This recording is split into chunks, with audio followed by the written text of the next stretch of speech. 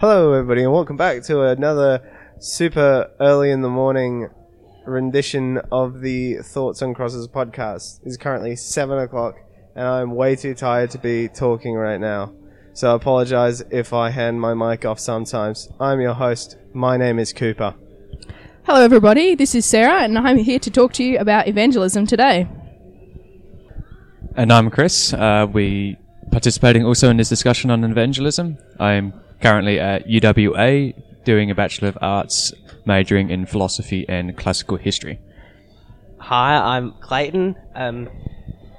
Drop in and drop out host sometimes, maybe not. And I'm also studying at UWA. And we're the happy family of the TOC podcast. Yay! This is very so. As we said before, we're talking about evangelism. So sit down, strap in. This is gonna be a good one. Alright, so I think that we should start with some stories about evangelism. I can start if you guys want, so then you guys can think of stories about evangelism. So, I've always wondered, how should we be evangelizing? No, we're not starting with that. We're going to start off by saying we're sitting in Dome right now. So apologies for any background noise, but it's better than white noise, I'm saying. You know what I'm saying? Yeah, he knows what I'm saying. Back to the main topic. Alright, so I always take the train with Chris to uni, and we usually travel together, and we always see these older aged men, and they always have these massive signs that says Jesus loves you on them. And they always come up to you or a random person on the train and they start talking to them about their faith. And I've always wondered, is this really the right way to go to that publicly confess your Christianity to the world, to make it that open? And I've actually had a conversation with one of them, and it was quite interesting because they grabbed a piece of paper, like a square, and they folded it over and over again, and they ripped it up. And basically, as they opened the ripped up paper, it first revealed a picture of a house.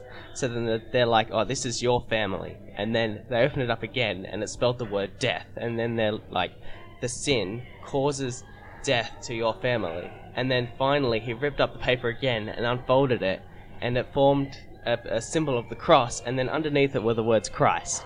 And I thought it was really cool. I can't redo it again. I mean, it was that complicated. But it was a cool way to show to a person who's never believed before what the essence of our faith is. And I was wondering, do you guys think that we should be doing it very scriptural based, or should we be doing more practical ways like that to introduce our faith to another person? When you say scripturally based, how exactly do you mean that would look? Well, we basically put a Bible in front of another person and say, this is the Bible, this is how it went down, we fell into sin, Christ paid for our sins, and then show all the connections from the Old Testament to the New Testament, so they're just overloaded with information, instead of simplifying it, which may get it wrong sometimes, like simplifications may show wrong parts of our faith.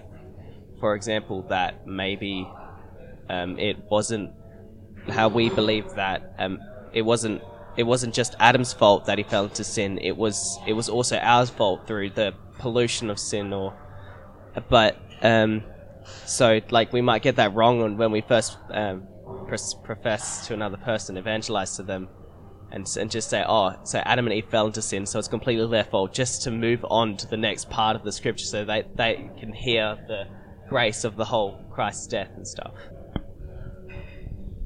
Yeah, when we first evangelize to people who have had no contact, or they've had no knowledge of the Bible and of Christianity, then it is important, I think, not to really get into the details and the specifics about, maybe that we all sin through Adam and Eve as well. It's definitely important, of course, that they know we sin, because that's an essential part of the gospel message, but we don't want to get too bogged down with the specifics, but we really need to focus on the gospel message and the grace that we have found in Jesus Christ for our sin. Yeah, and as long as when we're talking to them,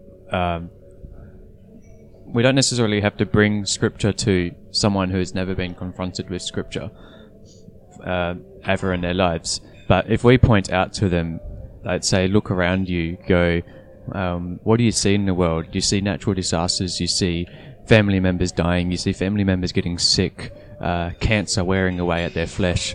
and that type of thing. And if you point them to that, which is basically the result of sin, and they can't disagree with that, it's just a part of what the world is because of sin. And then you go, once you've developed that in their mind, that yes, the world is torn apart, and yes, their own life is torn apart, then you can move on and say, give the better option of Christ. Yeah, that's a good point, Chris. I have tried doing that with a person at work, and I was like, oh, have you had any family or friends that have died in the past? And he's just like, yeah, my friend died who committed suicide.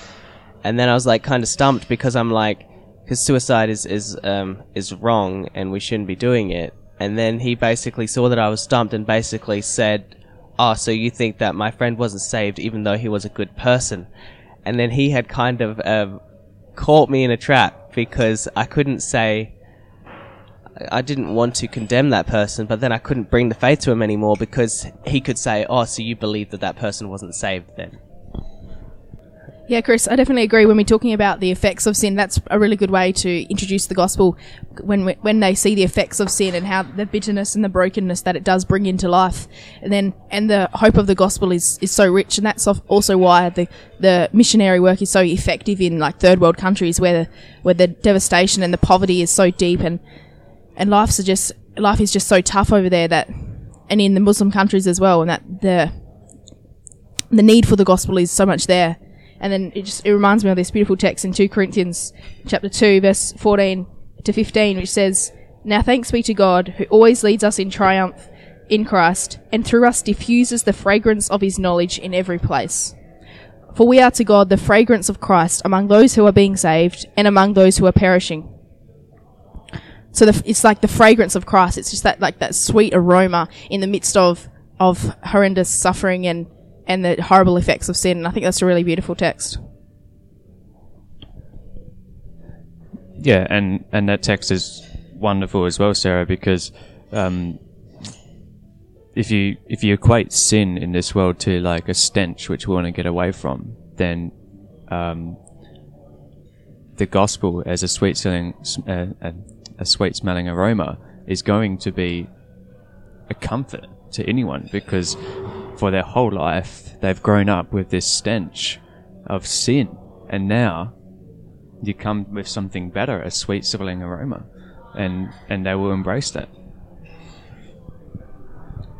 But I think we got to be very careful with how we introduce them to the sweet smelling aroma, because you can't sort of splash it over them and then expect them to like it.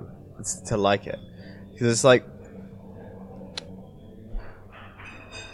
it's very hard for somebody to like be forced to love Jesus or love God. So we can't just expect, like, once we give them the gospel that they'll be like, wow, I love God now. This has changed my life, because humans, especially when they're being told that their entire perspective of life is wrong, would usually go like, yeah, well, no. And then they'd run away from it. So, like, we got to be careful with how we introduce and show them Jesus and his love. Yeah, so Cooper, on that point, showing Jesus and his love, maybe we can slide into that topic now. I would like to sort of know, because we are Christians and we bear the name of Christ, and John in 1 John chapter 4 talks greatly about, because Christ has shown his love, we also know to show our love to the rest of the world. So is it enough then for us to show love to other people so that they may see the love of Christ through us as ones who bear Christ's name? So basically, is it enough to live as a light in our works, or do we need to have words accompanying that? Is that what you're asking, Chris? Yep, we can address that. I think for the sake of evangelism and first showing people Christ, you can, like, you can use just the happy parts. Like, you do not need to... Well, at least I think, Cooper thinks, that you don't need to force them to witness the bad stuff foremost, because, like, especially not first. You can't just expect them to sit and stay while you're bombarding them with, like, you're sinful, you're a terrible person, the world's a terrible place, and you're not doing it right now, which is wrong, but you have to follow Christ, and you're not doing that, so you're wrong. Like, you can't expect them to take what you say seriously if you're just going to insult them like that. So you have to really show them love first, and then try to communicate that love for Christ that you have in your heart to them, which is a very difficult thing. Like, even trying to get somebody to like the same movie or book as you is an incredibly difficult task. So, like, we got to be it's extremely difficult to, like, persuade somebody to love God.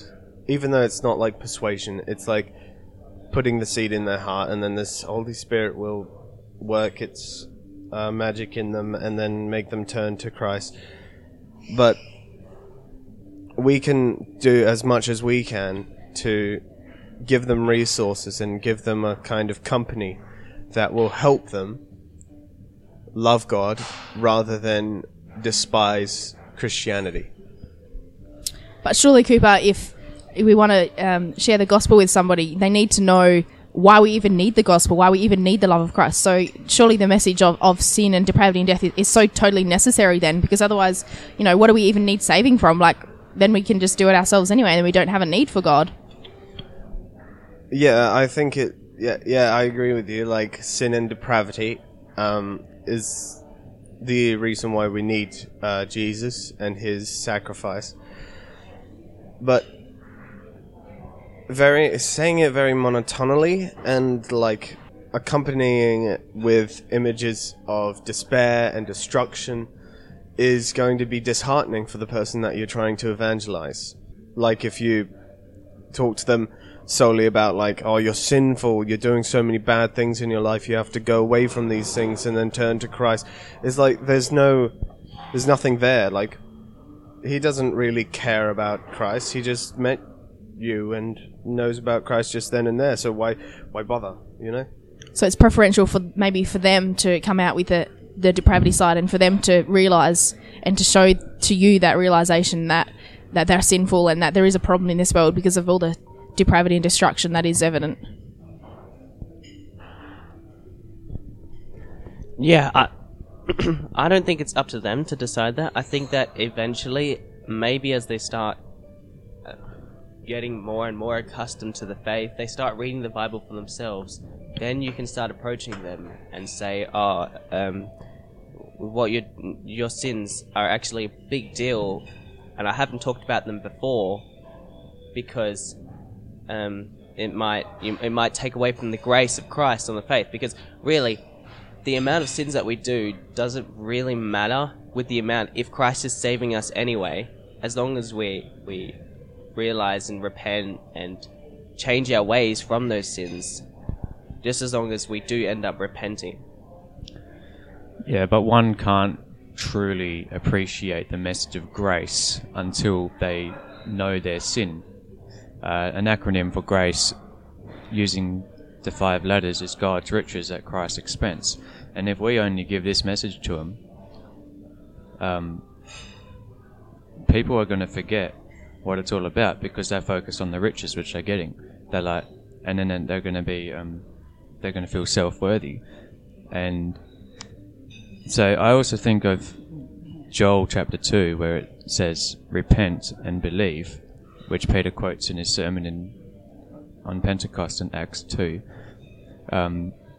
So first of all, you got repent, and you need something to repent from, and that's your sin.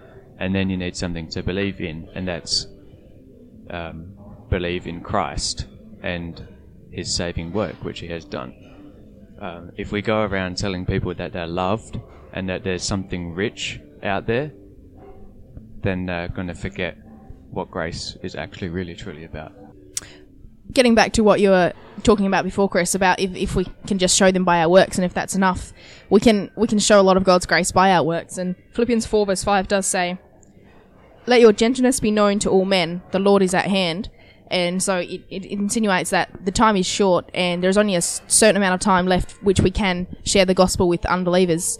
And the way it suggests in this verse here of Philippians is by showing the fruits of the Spirit and gentleness, and then that this life will look attractive to the unbelievers and those who haven't experienced God's grace and the Holy Spirit's work in their lives.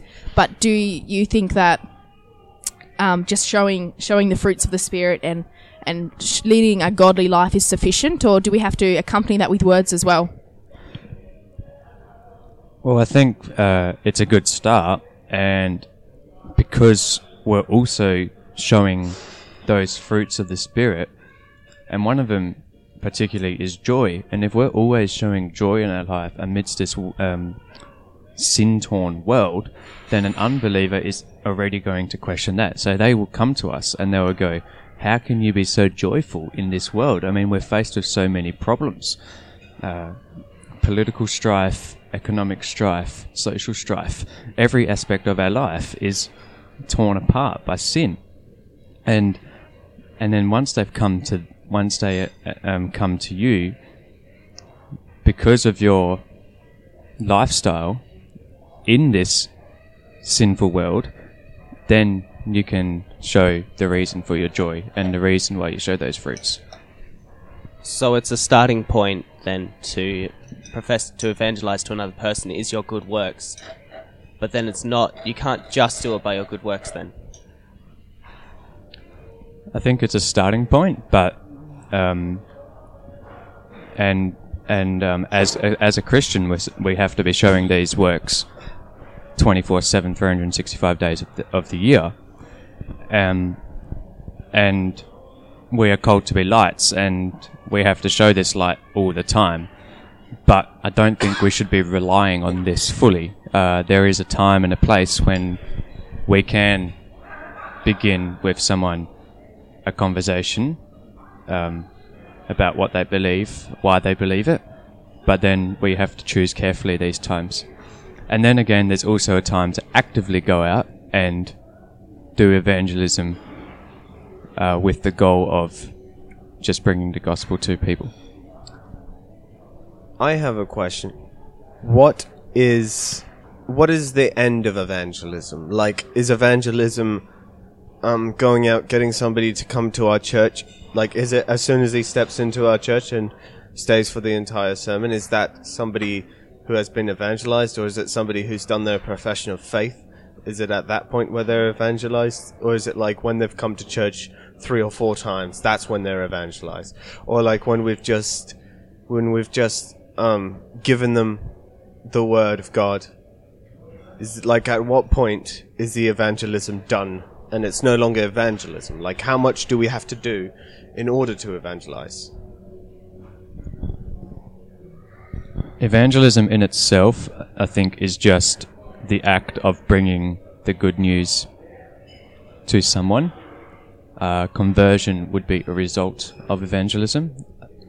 Sarah, you went to Reformed Churches New Zealand a little while back. Do you want to share what some of those churches thought about evangelism and how many members they might want to join their church every year? Oh yes, I recall when we were worshipping in the Reformed Church of Nelson in New Zealand, that it was a New Year's Eve service and they were having a prayer. They were praying, and then the minister asked for prayer points, and then one of the prayer points was that the Lord would give them 100 converts in the next year for their church. And this was quite amazing because, actually, I think it might have been 10, but anyway. It was quite amazing, really, because the church only actually had about 100 people in it. So it was a very small church, and they were praying for a specific number of converts that the Lord would give them.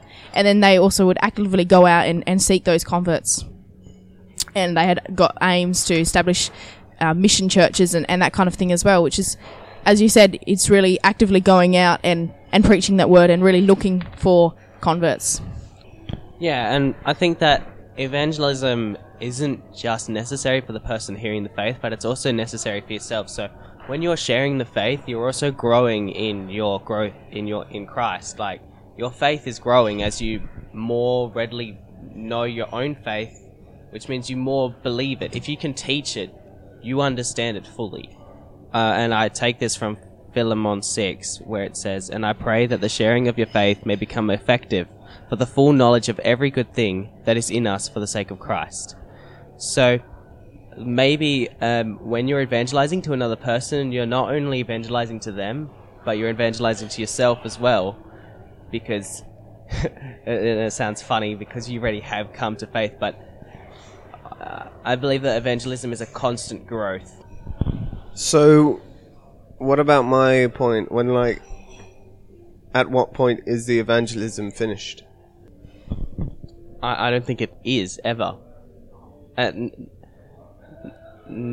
What is evangelism to you guys? That's an excellent question, Clayton. To me, I think evangelism is getting somebody to love God. Whether they do it correctly or not is a different story, but, like, if we go to other churches, like, happy clappy churches, they've got people worshipping God, not in the correct way, not in the right way. Who are we to say that they are saved or not? But I think they have done a good job at evangelizing, but slowly, well, rather quickly, rapidly, people fall out of that church, which means, they don't have the meat of the gospel. Meat of the gospel making its way into the second episode. I love that word. But, like, they've already done an excellent job at evangelizing. So I think that sort of a thing. Like, they have love for God. It's not correct. But, like, if we have somebody in our church with that love for God, they have been drawn into our church through that love for God. And then we can continue to give them the knowledge that they need to strengthen their faith, kind of a thing. So I think that evangelism is that instilling love for God, and then we can go on to correcting any mistakes that they've made in that love.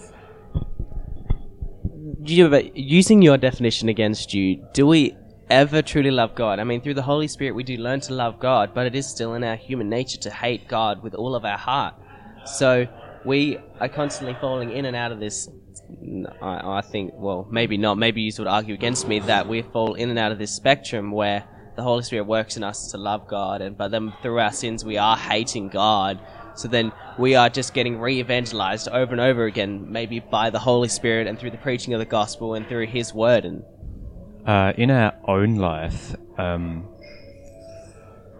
see the point that you say about re-evangelize, but because we have already come to Christ, I would more attribute that to the sanctification.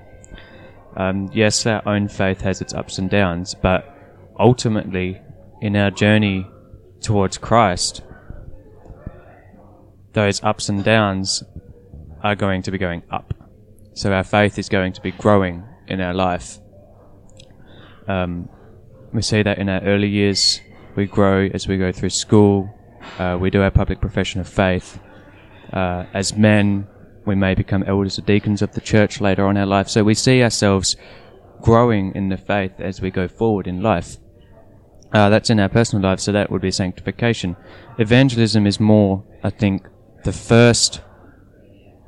for an unbeliever, the first contact they have with the gospel, and the act of evangelizing is bringing that to that person.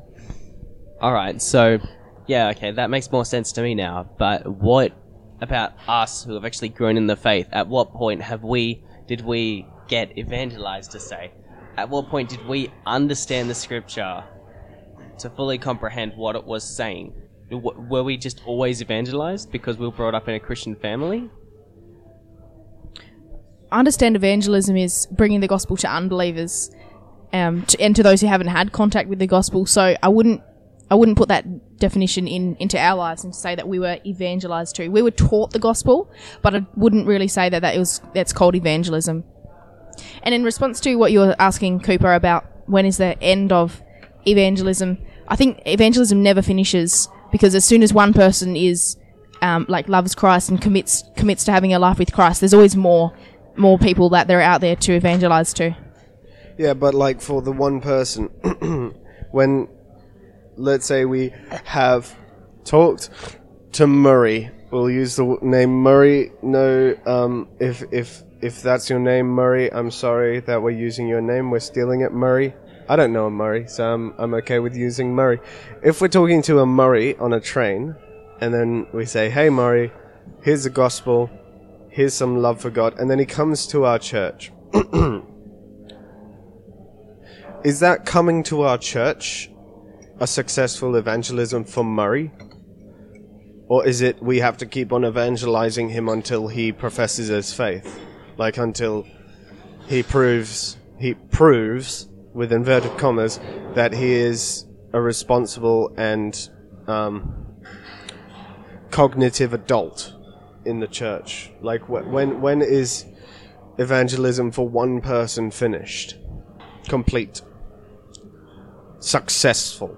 Only ever successful in the Holy Spirit, but I think evangelism would be complete for one person when they have confessed their love in Christ, but you'll never stop witnessing to them of Christ's love, just in the same way we can witness to others, fellow believers in our church of Christ's love, but you don't need to evangelize to them anymore once they have accepted Christ as their Saviour and once they have professed their love in Him.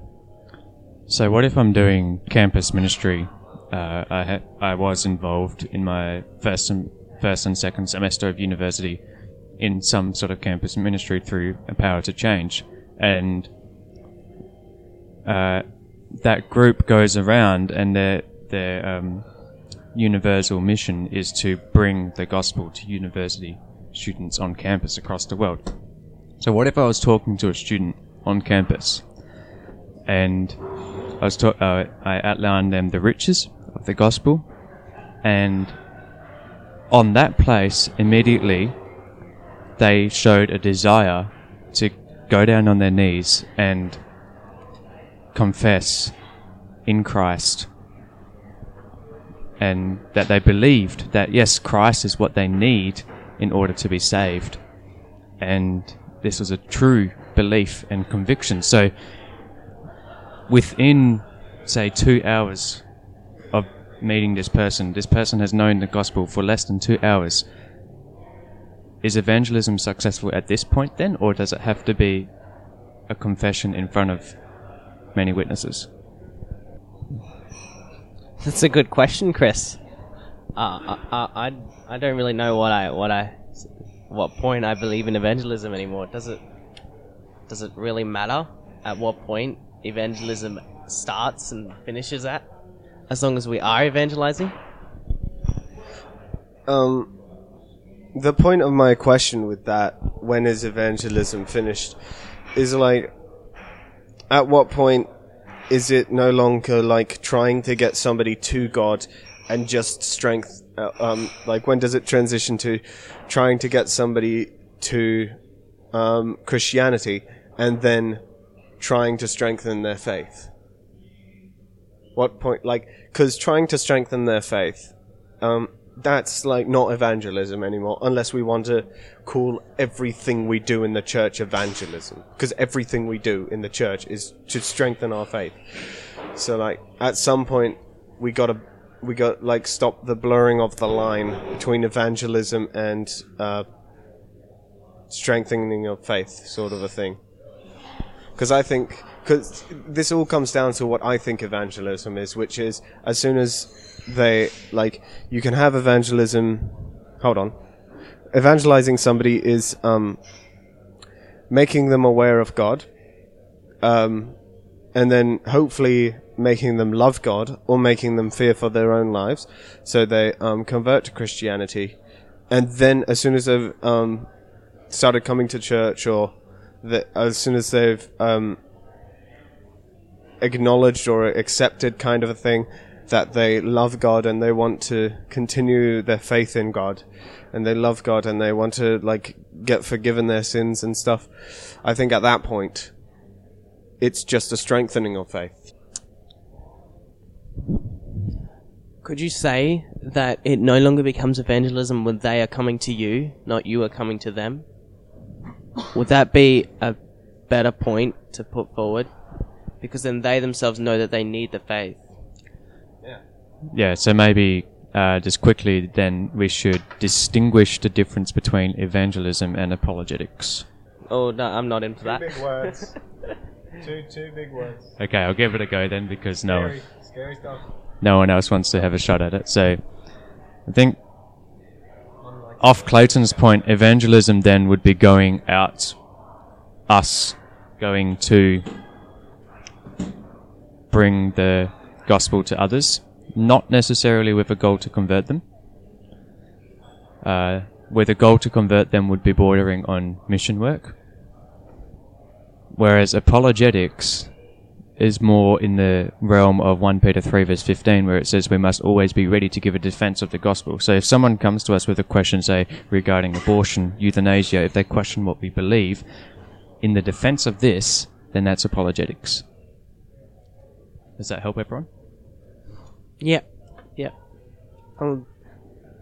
But if someone's coming to you about your faith, that's not saying that they necessarily want to attack your faith. Maybe they just want to learn about your faith.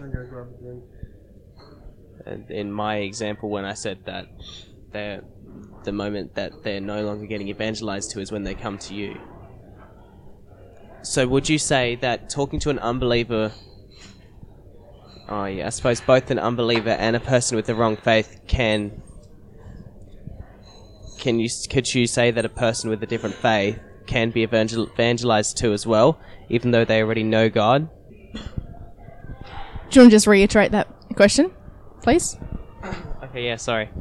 So to reiterate the question, can we evangelize to people who have different faiths to us? So let's say an Arminianist or Roman Catholic. Would that be evangelism, or would that be something else? Because they already do know the gospel. Do they though? Do they actually know the true gospel, the real gospel as it's written down for us and recorded for us in the Bible? I think their definition of salvation and the gospel is actually a bit warped. And so we can still evangelize the gospel, the true gospel, to these people. I have another question though. When we're talking about evangelism, and obviously that it involves contact with other people, and there has been a lot of argument made that the most effective form of evangelism is relationship evangelism, so that when we build up a relationship with an unbeliever, build up a rapport with them, and so on that basis then when we've gained their trust and when they've sort of seen some of the fruits of the Spirit evident in our lives, then on such a basis we can evangelize and they will accept it a lot better. But there could be an inherent danger in building up relationships with unbelievers, and I'm thinking of 1 Corinthians 15 verse 33, which says, "Do not be deceived, evil company corrupts good habits." So how do we get around this? The fact that we need to obviously have contact with unbelievers to evangelize, and the call to evangelize is very strong in Scripture, but then we could be perhaps compromising our own faith or all that when we do evangelize and putting ourselves at risk, so to speak. Yeah, that's a good point, and I suppose the side question would be to say, should a person with weak faith be evangelizing then? Because they could be tempted to... Yeah. Just totally lost track of thought right there. Yeah, I've had experiences at uni where I have made friends, and then by the time it comes to halfway the semester, where I have a comfortable relationship with them, I'm too scared to bring up that I'm a Christian, because I don't want to wreck the relationship that I have with that person. And this usually happens because eventually that they will reveal something about themselves that will contradict something that is in our Bible. So, for example, they will talk like very for abortion, and I suppose you can have arguments with them, but you don't really want to be like, well, I disagree with abortion because I'm a Christian, because then they themselves are going to avoid you at all costs, because they're like, well, we don't want to talk to you because you disagree with what I believe. And I feel as if it's almost better to say straight away if you're a Christian, because then they are more tolerant than if they accept you as a Christian, then you know that they're tolerant to your faith. So then they know that you might start to profess their faith. They already have that picture of you in their head. Just to answer that point that you just made there, Clayton, at university, which for our Canadian listeners, we refer university just simply as uni. At uni, at the beginning of every semester, in your first class, one person at Canada. Hi, one person at Canada that listens to us. The tutor often goes around the class and asks for a little bit of information about each of the students. So then you say, normally you say what your major is and why you're taking that unit, that particular unit. But I also think that this is a good time to go, yes, I am a Christian. And that way, already at the beginning of the unit, everyone in your class knows that you are a Christian. I suppose we did that in one of our philosophy units, but then everyone kind of forgot that we were Christians straight away. And it was kind of important because we actually had one of our classes where majority of the people in the class were talking about this warped perspective this warped belief that they have of the Christian faith. And Chris and me were just looking at each other like, what are they talking about? Like, why do we interrupt? Because we would have spent the whole class just defending our faith with apologetics because they just had it so messed up.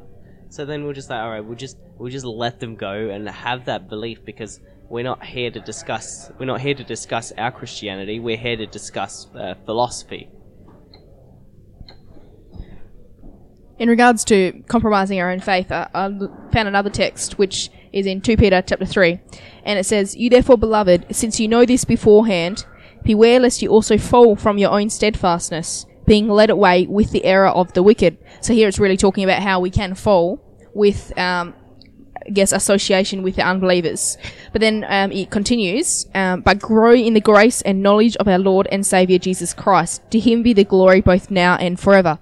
So I think that sort of offers a solution to the dilemma in of the fact that our faith might be compromised and we might fall away from our own steadfastness, as the text puts it, in that to ensure that we don't, we need to grow in the grace and knowledge of Jesus Christ. And when we really do have a passion and a zeal for God, and when we do want to glorify him with all our being, and when he is our comfort in life and death and in everything.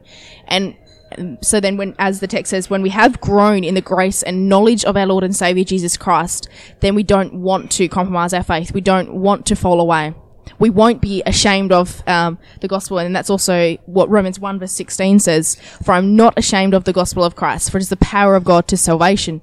And so when we really have that focus on what salvation is, and our sole aim is to glorify God and to be zealous for his name, then the whole attraction of the world, and it's just not such a temptation anymore, and that temptation just sort of falls away with that perspective.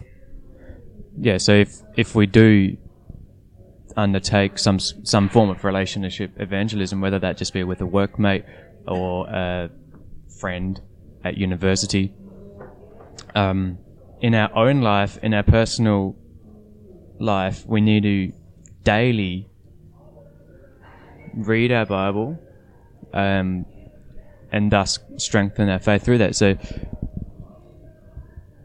the Bible is the source of our knowledge, and it's what we use to get to know God. So if we're not reading our Bible, we're not going to know about God.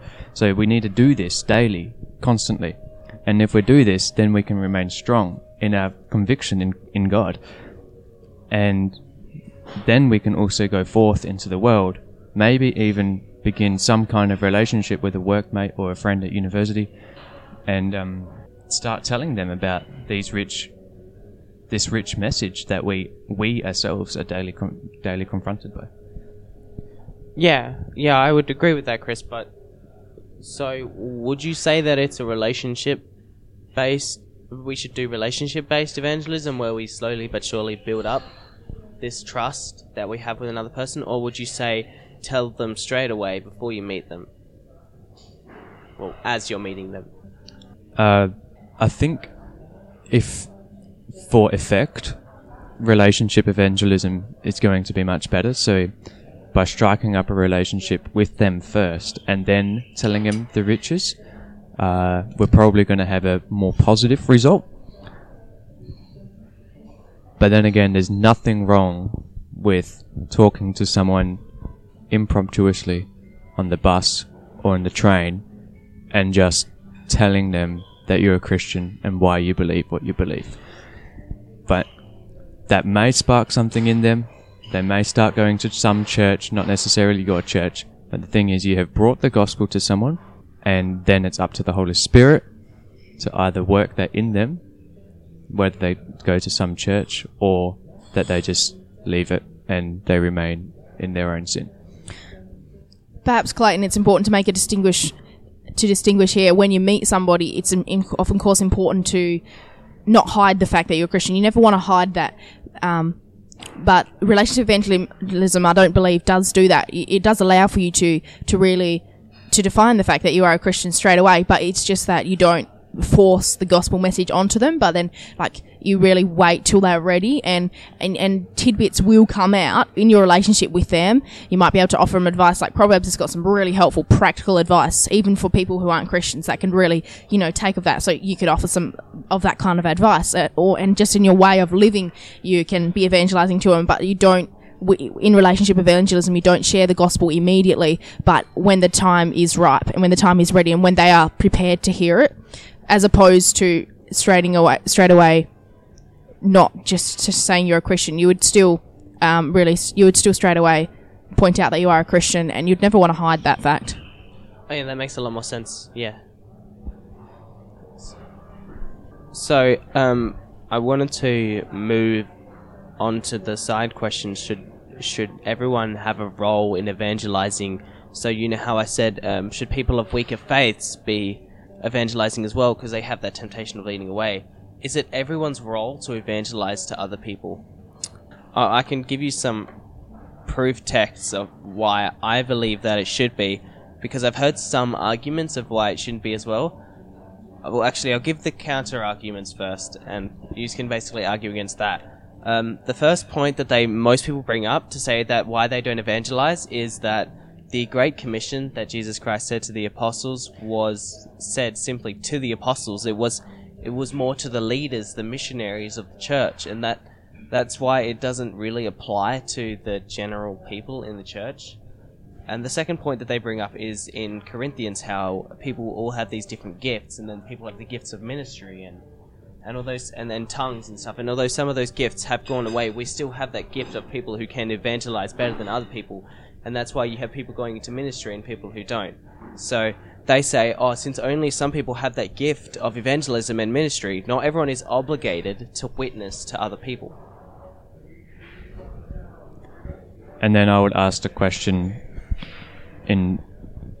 back to them, what is your true treasure? We're told in one of the parables that the gospel is like a treasure which was found in a field. And so a man bought the field, and then he found this rich treasure in that field. And we have that treasure, and if we find a treasure, we're not just going to keep it to ourselves. We're going to want to share it with someone. And I also think of Luke 15, where we have the parable of the woman with the lost coin. She lost the coin, and it was only a small coin, but it was still a lot of what she had. And she searched and searched for this coin, and when she found it, she called all her friends and said, "I have found my coin." And we think that, it's only a coin, but what does it matter? But the thing is, this coin is the gospel. So she's come in the message. She's come across the gospel. And then she calls all her friends to celebrate. So we need to take this approach as well. We have great news. And why don't we share that? Because there are people in the church who cannot profess their faith this week. Of course, I do believe it. I agree with what you're saying, but I'm defending the person who would be responding you here, Chris. I think that they could answer to you that they believe that they themselves are weaker in the faith and that they would be more tempted to be drawn away. Let's say if they had only just converted, if they'd only just been brought to the faith, you wouldn't say, "Oh, go evangelize to another person," because they're still receiving strengthening in their faith. They still don't know exactly what they believe yet. Would you say to that person, "Oh, you should be evangelizing because every Christian should be evangelizing"? You wouldn't want to put the pressure on them and say you should be evangelizing as if it's a burden that you have to do. Rather, sharing the gospel and the good news of Christ should be a joy. When we have that joy in Christ and our sole aim is to glorify God, then surely we want to make Christ known so that more people can glorify him as well. So when we talk of evangelism as a burden, then maybe those people don't need to be, the weaker in faith don't need to be evangelizing, but evangelizing shouldn't be a burden that we have to do. But it should be our joy, and it should be every Christian's joy, even if they're not good with words. The simple words which they do have, their simple words of testimony are enough. Yeah, but what Chris was saying is that we should be evangelizing, and you basically were saying that we should be evangelizing too. And although you may spin this different perspective on it and say, "Oh, it's a joy that we have," and yet I believe that the majority of the people will have this fear of, number one, fear of public speaking, so they'll be talking to another person. They don't really want to start this new relationship with another person. Some people are more comfortable with that, but I personally am not comfortable with talking to a new person. I've done it at uni before, where Chris and me joined this Christian Union group, and we were tasked to evangelize to other people, and I didn't like it at all. I mean, I kind of just hid behind Chris the whole time. It's very fun, and majority of the people just downright ignored us, which made me not want to do evangelism anymore. And this joy that you say, and I suppose we can have a joy with our faith, and I have this joy when speaking to another Christian. This joy, I can feel the joy of spreading the gospel because we're teaching each other the gospel. But to talk to another person, a new person who doesn't know the faith, you don't know how it's going to go, and that uncertainty is what scares majority of the people in evangelism. So maybe not just talking to random strangers about the gospel, but what about in the relationships which you do have? Would you still be scared to share the gospel to the people that you do know, like at work or at uni, the ones that you have more association with? You're still too scared to share the gospel with them? Well, I've had experience with the guy that at work, which I was talking about before, where, I have got a good relationship with him now, and he does know all about my faith because I've talked enough about him. But there have been a lot of conversations in the past where he has downright not wanted to talk about what I was saying to him anymore, because what I was saying was going against everything he was saying, and I didn't want to push anymore because he was getting pretty upset with what I was saying, and maybe that's just my weakness in evangelism.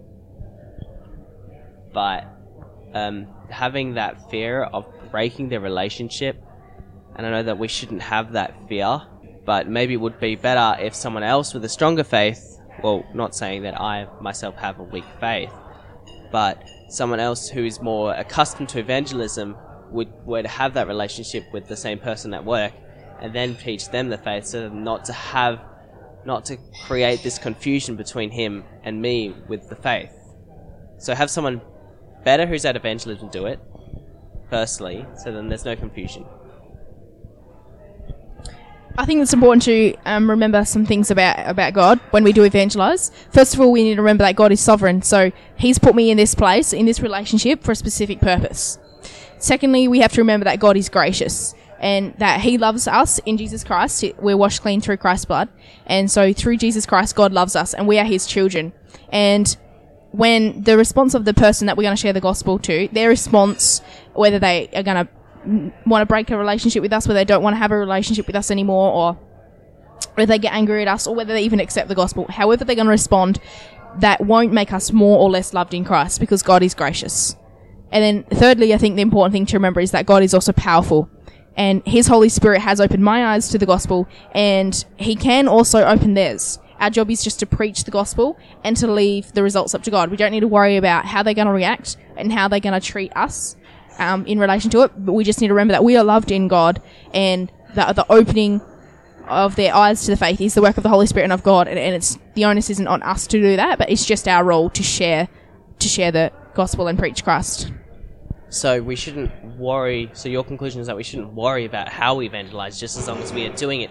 Even if we do it wrong, we should be doing it, no matter how wrong it is. We're still getting the word out there, and we learn and experience by evangelizing to other people. We learn what to do and what not to do in the future with other people.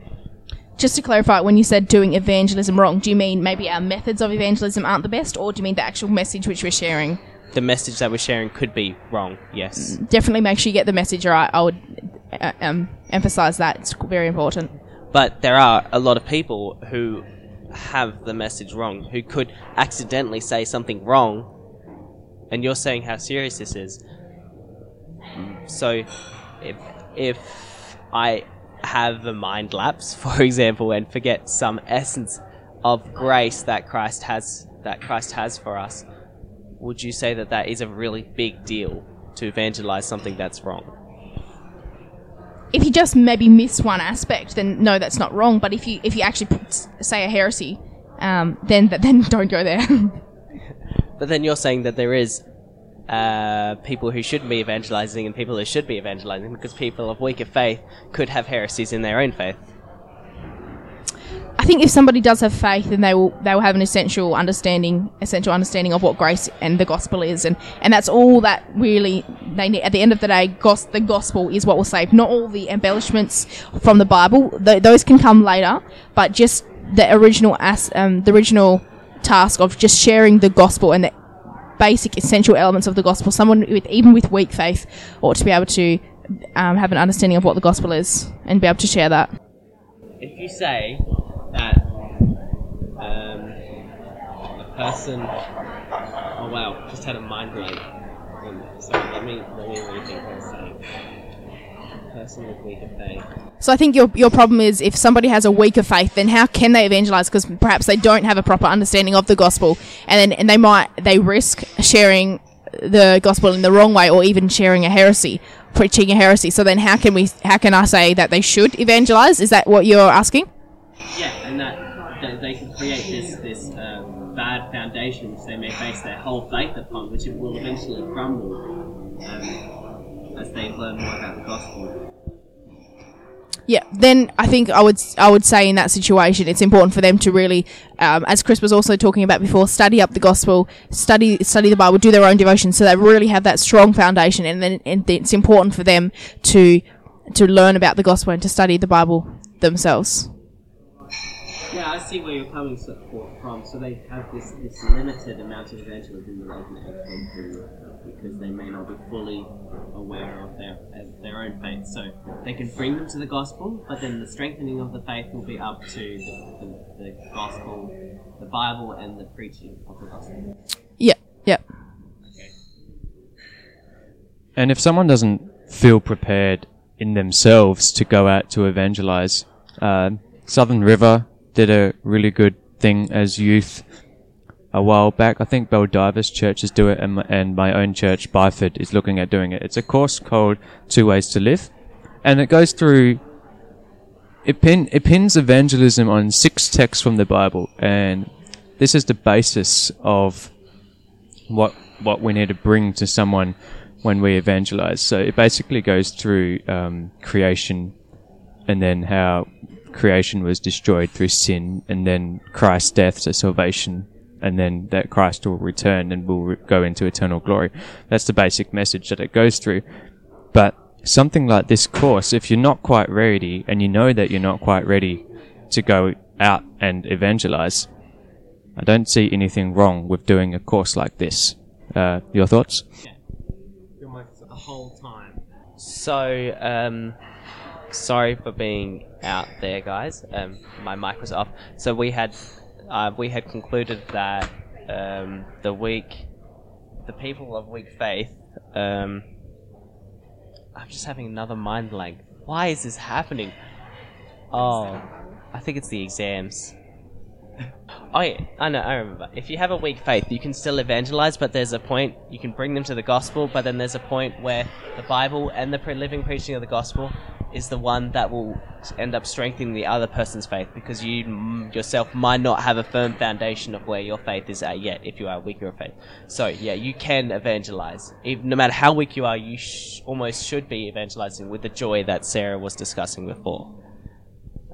And if you do have that weak basis, then it is also important to really study the Bible, and so you have a strong foundation and a firm foundation, and to grow in the grace and knowledge of Jesus Christ, as we read from Peter before. Yeah, and to close, something that we can remember is that God will use not so much our fluent words, but even a mumbling of the truth will be able to bring someone to Christ. Yeah. Oh, can I finish up with a text from Matthew 9, verse 37 to 38? Then he said to his disciples, "The harvest is plentiful, but the laborers are few. Therefore, pray earnestly to the Lord that the harvest to send out laborers into the harvest." So, we have to pray that the gospel can be sent to other people. Alright, and that about wraps up this conversation about evangelism. Thank you for listening to the Thoughts on Crosses podcast. My name was Cooper and I was your host. And I had with me today Sarah? Chris? And Clayton! Thank you. Bye.